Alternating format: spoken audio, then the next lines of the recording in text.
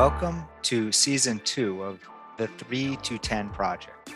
Two white, cisgender males who have been friends for over 25 years, exploring race, gender, and education by talking through the intersection of our identities with our experience, as well as what we are reading, listening to, and thinking about. And most importantly, considering how to show up moving forward. The 3 to 10 Project reflects our long-term commitment, 3 to 10 years, of working together to build community and culture, inspired by author Resmaa Menakem. You can learn more about Resmaa and find a link to the podcast that inspired us on our website. I'm Mark. I'm Reed. This season, we're framing each episode around an essential question. Sometimes we may uncover answers. Usually we'll end up with even more questions. And as we move to hold ourselves accountable, we'll wrap up every discussion by setting specific intentions for action. How will we be moved to act, and what will we do? This is Season 2, Episode 2, entitled, Why Are People Afraid to Talk About Race in Schools? Recorded September 25th, 2021. We hope you enjoy.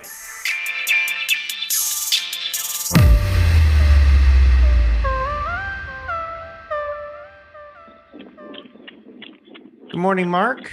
Good morning, Reed. We are well into September here. Been a little gap since our last conversation, but I'm excited to chat. Yeah, me too.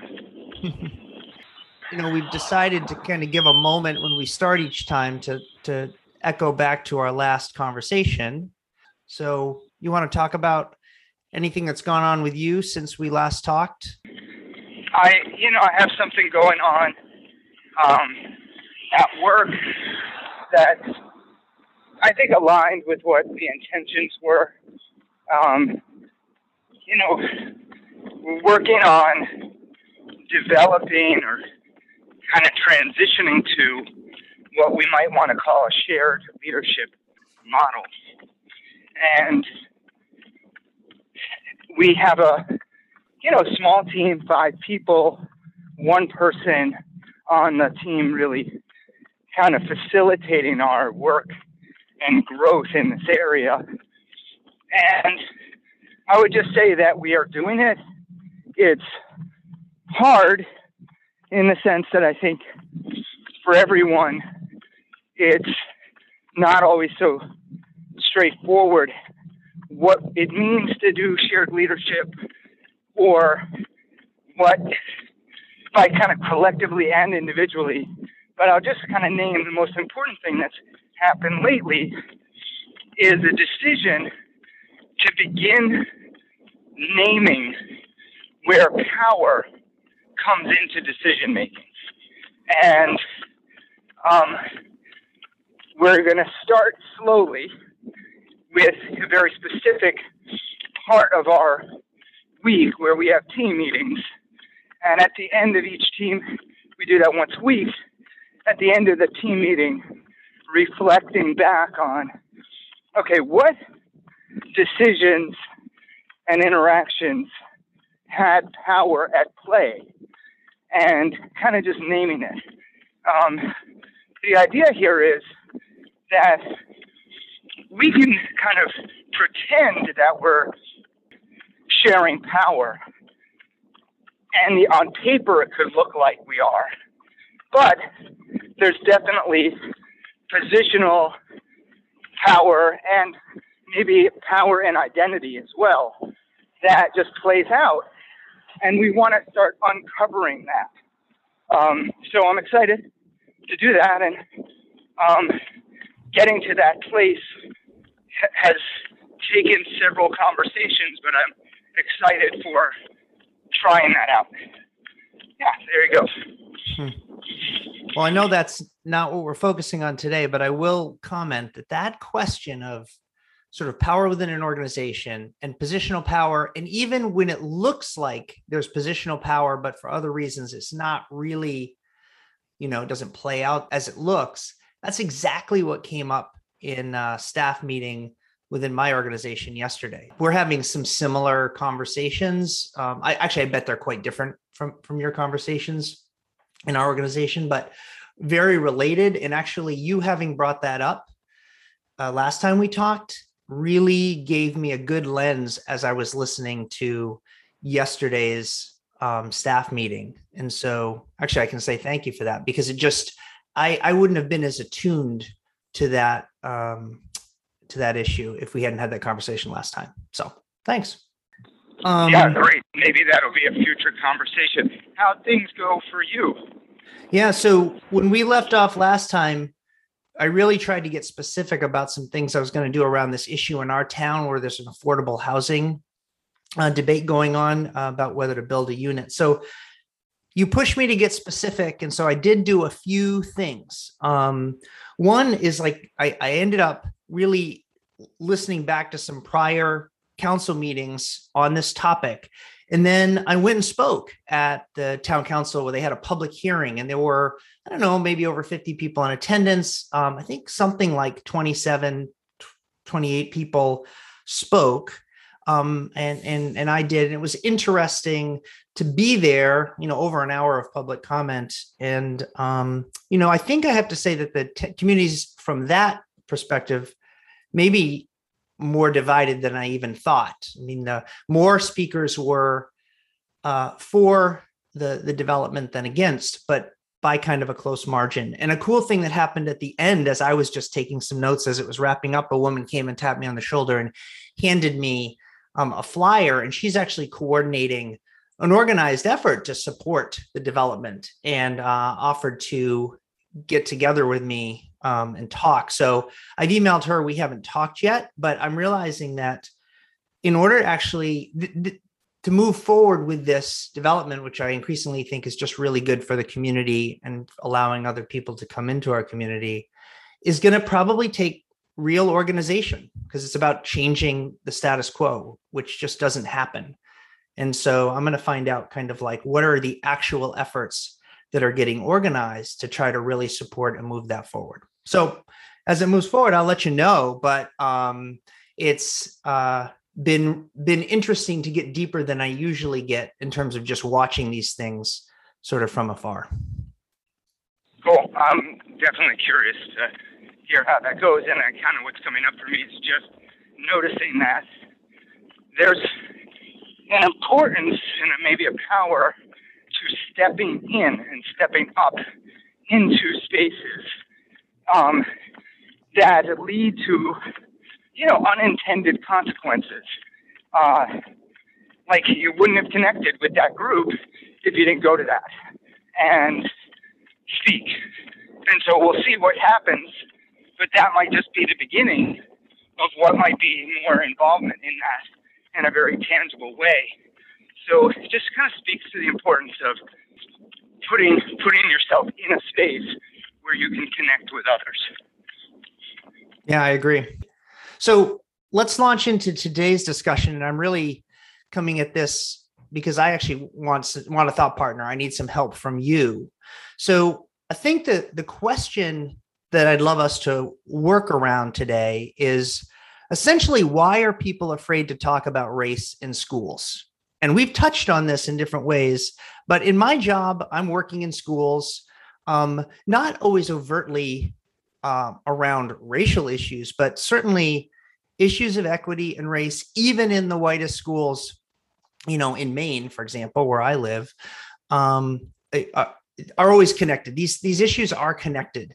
And then, of course, we've sort of had this national conversation that exploded since the murder of George Floyd. So I am in situations every day where either explicitly I hear teachers or even leaders say that, geez, I think we should be talking about these things, but I'm worried. Or I get that undercurrent where people are clearly avoiding things. And then I'm constantly watching school board meetings, and I have not watched a school board meeting or school committee meeting in the last 6 months from multiple districts that I'm connected with, in which there hasn't been a public comment with someone pushing back against critical race theory, or against even social emotional learning, or against general concepts of of equity. And so to me, I think there's a fear. I'm latching onto this idea that people are afraid of something, to be coming out, even in very white schools that are not doing highly progressive things, and saying like these things, which are unclear sometimes what they're even talking about, shouldn't be part of the school system. So in my mind, I'm looking at it and saying, people are afraid to talk about race in schools. White people in predominantly white communities seem especially afraid to talk about this, or have it talked about with their kids. And I'm trying to figure out why. What do you think? Well, I have a very specific answer, and based on a very recent experience. So the school board, school committee I'm on, recently, the school district, along with 3 other districts that feed it, hired a director of diversity, equity, and inclusion. And we've talked about that. That person has been working now for several months and is going to present findings of her initial listening to the larger community in a couple weeks. What's going to spin out of that is a kind of what they're calling a superintendent's work group, or working group or working committee. So it's not a school committee, but it's something superintendent is forming. But 3 school committee members will serve on it, and I'm one of them. And we had a meeting, just us, the superintendent, and those school committee members, to just talk through, the goals of this group and where we're all at and so on. It was a refreshingly candid conversation between people who had differing opinions, but also open to listening. And what one of the topics discussed was the lack of conversation in classrooms around complex issues such as race. And what became very clear was that teachers are scared because there will be backlash from parents right away, and probably through social media. So the teachers, or the assumption here is, the teachers are simply like, why would I do this if people are going to come at me right away and pretty aggressively, at least on social media? I don't want that. So that's one thing. And the second was that the assumption that the teachers really don't know how to facilitate the complex conversations well. Like, it takes skill. So it takes courage and it takes skill. And maybe both of those things, again, I'm making these big generalizations and assumptions, but both of those things are challenging for, the small town, which we are in. I'm not saying that in a negative way. Homogeneous areas, high school math teacher, let's say, or whatever. So, I'm curious what you think about that, if that makes sense.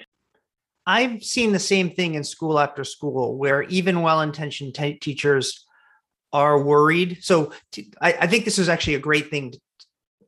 I hadn't even been thinking about this too much, but that the people who would actually be doing the work, who sometimes are often accused of doing really radical, the term socialist, Marxist gets thrown around, woke kind of things, actually are often both feeling afraid and ill-prepared. And, I talked to some teachers at a middle school that I worked with last year who were very eager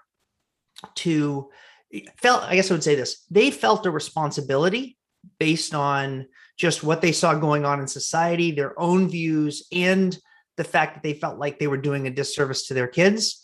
But they felt very explicitly that they didn't have support from the administration of the district or the school.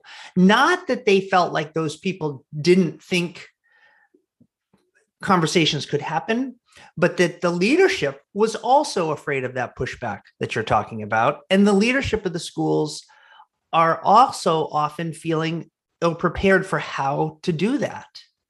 And the efforts to educate, like when, you guys have got a DEI coordinator now in that district, like that's a nice step forward. But there are schools that aren't even at that point, and there's pushback about, trying to get professional expertise from outside, because even that move seems scary to people. The other quick thing I'll say that's making me think of is we did listen to this, another great episode of Code Switch called The Folk Devil Made Me Do It. And one of the anecdotes they talked about is how these sort of recurring, they use the term moral panic, which actually is a sociological term I didn't know, of concerns over things being done to kids. And they talked about, outrage over a textbook in the 30s that was not making America out to be the perfect city on the hill, and made exactly your point in that podcast, I think, Mark, that what both the book publishers and the school districts just decided, like, it's not worth the fight. We're just going to not try to push on these issues because we just don't think that it's worth the backlash we get. So let me jump in with something. So I think what we're saying is there's a path of least resistance that's very clear in the situation. And there's potentially a real, you brought up fear. So kind of on the opposite side of fear is courage. If you have fear, you need courage to move forward.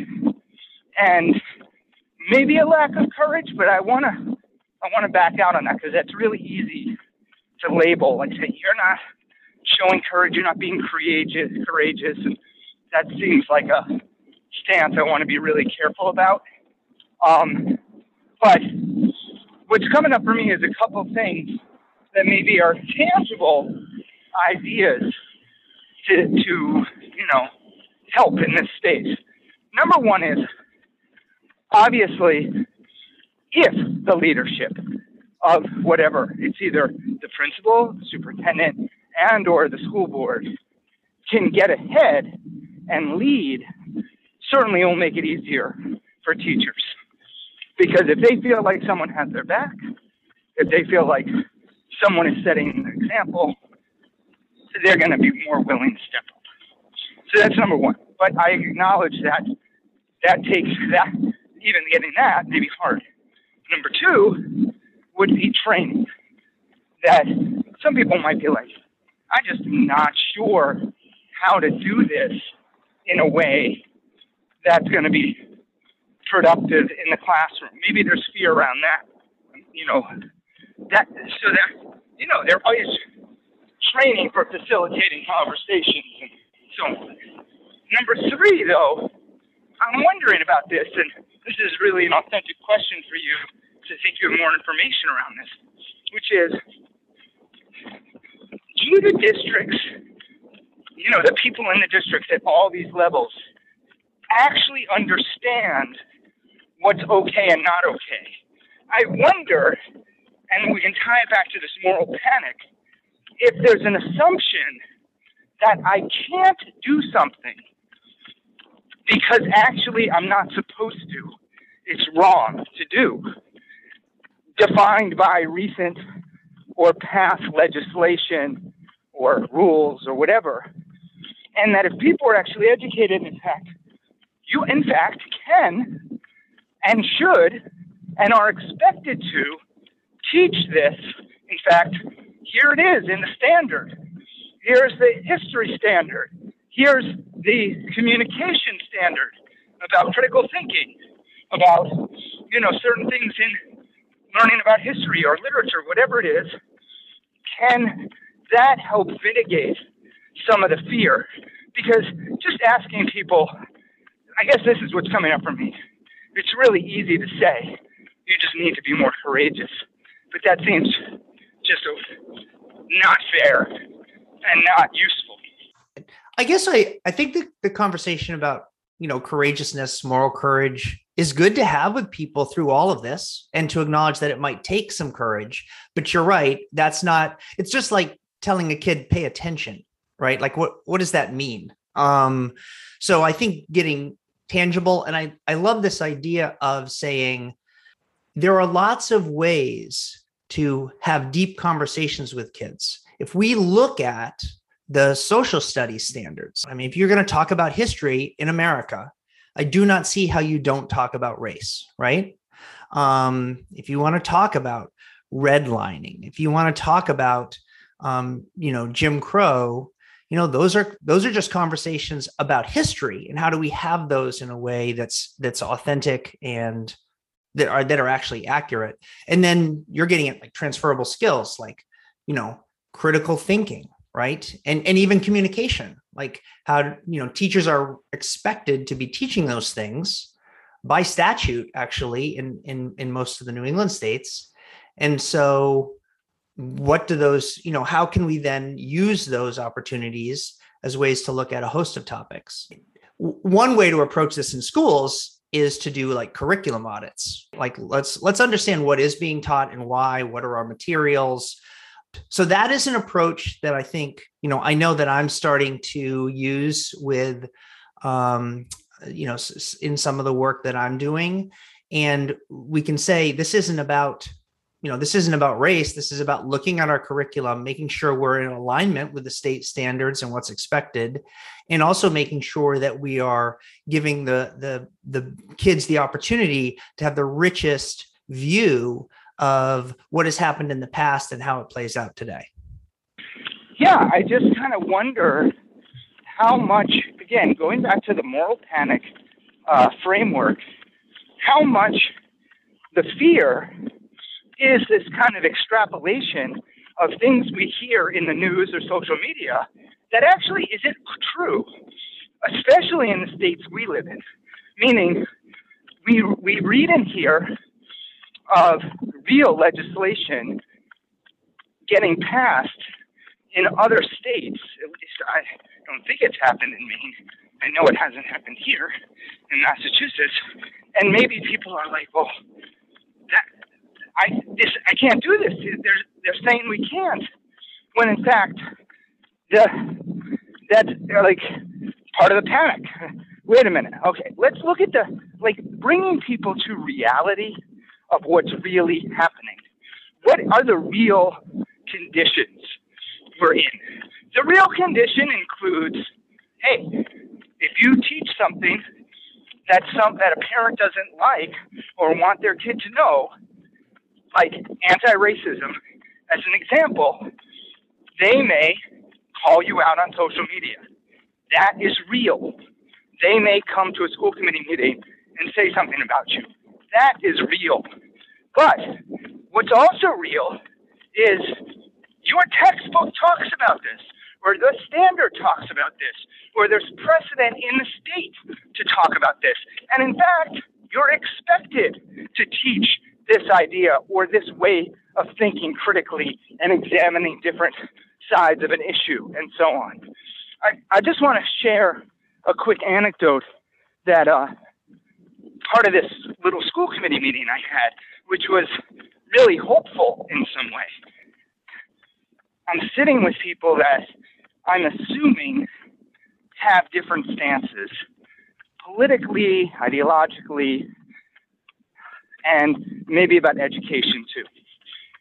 And in the conversation, what surfaced was an interest for all of us that there's opportunity for our children to engage in rich dialogue facilitated by a competent adult around complex issues. we all acknowledged that's important. And they even brought up an issue that without getting into a lot of detail, someone I knew had raised a concern, think about like a debate club topic about like, kneeling for the flag. And basically like didn't even want that to be a topic debated. And when I brought that up to this group, my sense was there was no hesitancy about, they might not all agree with the position of kneeling at the anthem, but they seem to agree it's worth talking about openly. I was like, look, that's great. That's the start of what's necessary for real civil dialogue. We don't have a lot of time for this, but I want to just ask a question that could be an entire discussion. I want to ask a different angle on this same question, and we could spend a lot more time on it. But, you're talking about coming together and like finding common ground. But I appreciate we've been talking about, say, like the teachers and the people within the system and what are they afraid of? I would like your thoughts on what about the people sort of on the extreme end who are the ones, posting on social media, coming to school boards saying CRT has no place in schools. You're trying to divide us. Which I think is a minority in some ways, but very vocal. What do you think those people are really afraid of? Like, I see these people that I don't think have ever come to a school board meeting before necessarily, sitting through hours of random minutia to get their 3 minutes of public comment. What's motivating that? Like, what are they afraid of for their kids? I'll think on this, but my gut reaction to that question is, why are we spending time on that? That not just you and I, but why this is actually maybe one of the issues that could be addressed is, hey, what is the reality? I don't know if you remember when we used to work together, I used the term evidencing. That was this idea that I felt that often in schools, people would make sweeping comments frequently with very little data. And so a couple kids are misbehaving or whatever, and the school's out of control because that was the tangible experience that impacted the person. And that's a real human phenomenon. Yeah, that is the availability bias, right? Like we're biased towards the thing that we can call to mind quickly. Yeah, it's a real thing. Okay, thank you. And I know Jonna would be she's all into biases right now. And yeah, so, all right, so we got to get away from that. Like, we need to challenge it. It's like almost maybe flip it and say, yeah, those people are mad. They're fearful. And there are two of them. Let's move on. What are we doing for the people, the rest of us? Instead of trying to placate or figure out or address the concerns of the people that have figured out how to use the microphone or the keypad. I really wonder, and I guess I would challenge you in this next time period to explore that. How much in your interactions with teachers and school leaders, school committees, are people focused on a small number of people because of availability bias? And can you shift them away from that to what is real, which is that most people in the system want opportunities for genuine dialogue, growth, and learning? Thank you. And I think I have two pretty concrete things that I'm going to be working on just as a result of this conversation. One, I think what you said is a great lens as I'm working with some very specific schools, maybe even thinking about our own district where we live, where my son attends, is like, what's the reality of problems that are being created or raised on any given basis, at any given day, like in any classroom or in any setting, versus just the fear of that. And I think like diving into that a little bit with some school leaders could be a really interesting conversation that might allow us some roads forward. The other thing is, really love this idea about, let's try to get tangible about what we're supposed to be teaching. Like what's been agreed upon that, well, forget about teaching. What's been agreed upon about the things that kids should be learning and experiencing in schools. And Lord knows we have long lists of them. And every district that I work with has done extensive work trying to define that and continuing to refine that. So starting with that as a way to think about, we're not having certain conversations for the sake of conversations. We have responsibilities, and let's get clear about how what we've already been asked to help kids learn intertwines with some of this work that we maybe our moral courage tells us we should be moving forward with. So those are the things I'll be working on as a result of this. So thank you. I think I could do the same thing. Definitely in the school committee role of just kind of paying attention to where availability bias is playing out, questioning it, and asking questions, like kind of doing some digging. All right, what did we agree to here in this town about what we teach? And that conversation has not happened that I've been part of, but I'd love to begin it. So, yeah, I think we have some work for ourselves. That's good. I wouldn't want to leave these conversations with nothing to do. So thank you. Wrapping up an easy 10 soon, and about 2 weeks to the pandemic version of the Boston Marathon in October. Yeah. So 2 weeks until the big marathon, the fall Boston Marathon. Very odd, wrong time of year for it, but we'll be excited that it's happening. I'm glad it is happening. And I've got a half marathon tomorrow. So, boy, it's really time. Yep. Good luck. Have a good Thanks, weekend. Mark. Okay. Enjoy the rest of your run. Bye. And thanks a lot for a good conversation. Bye.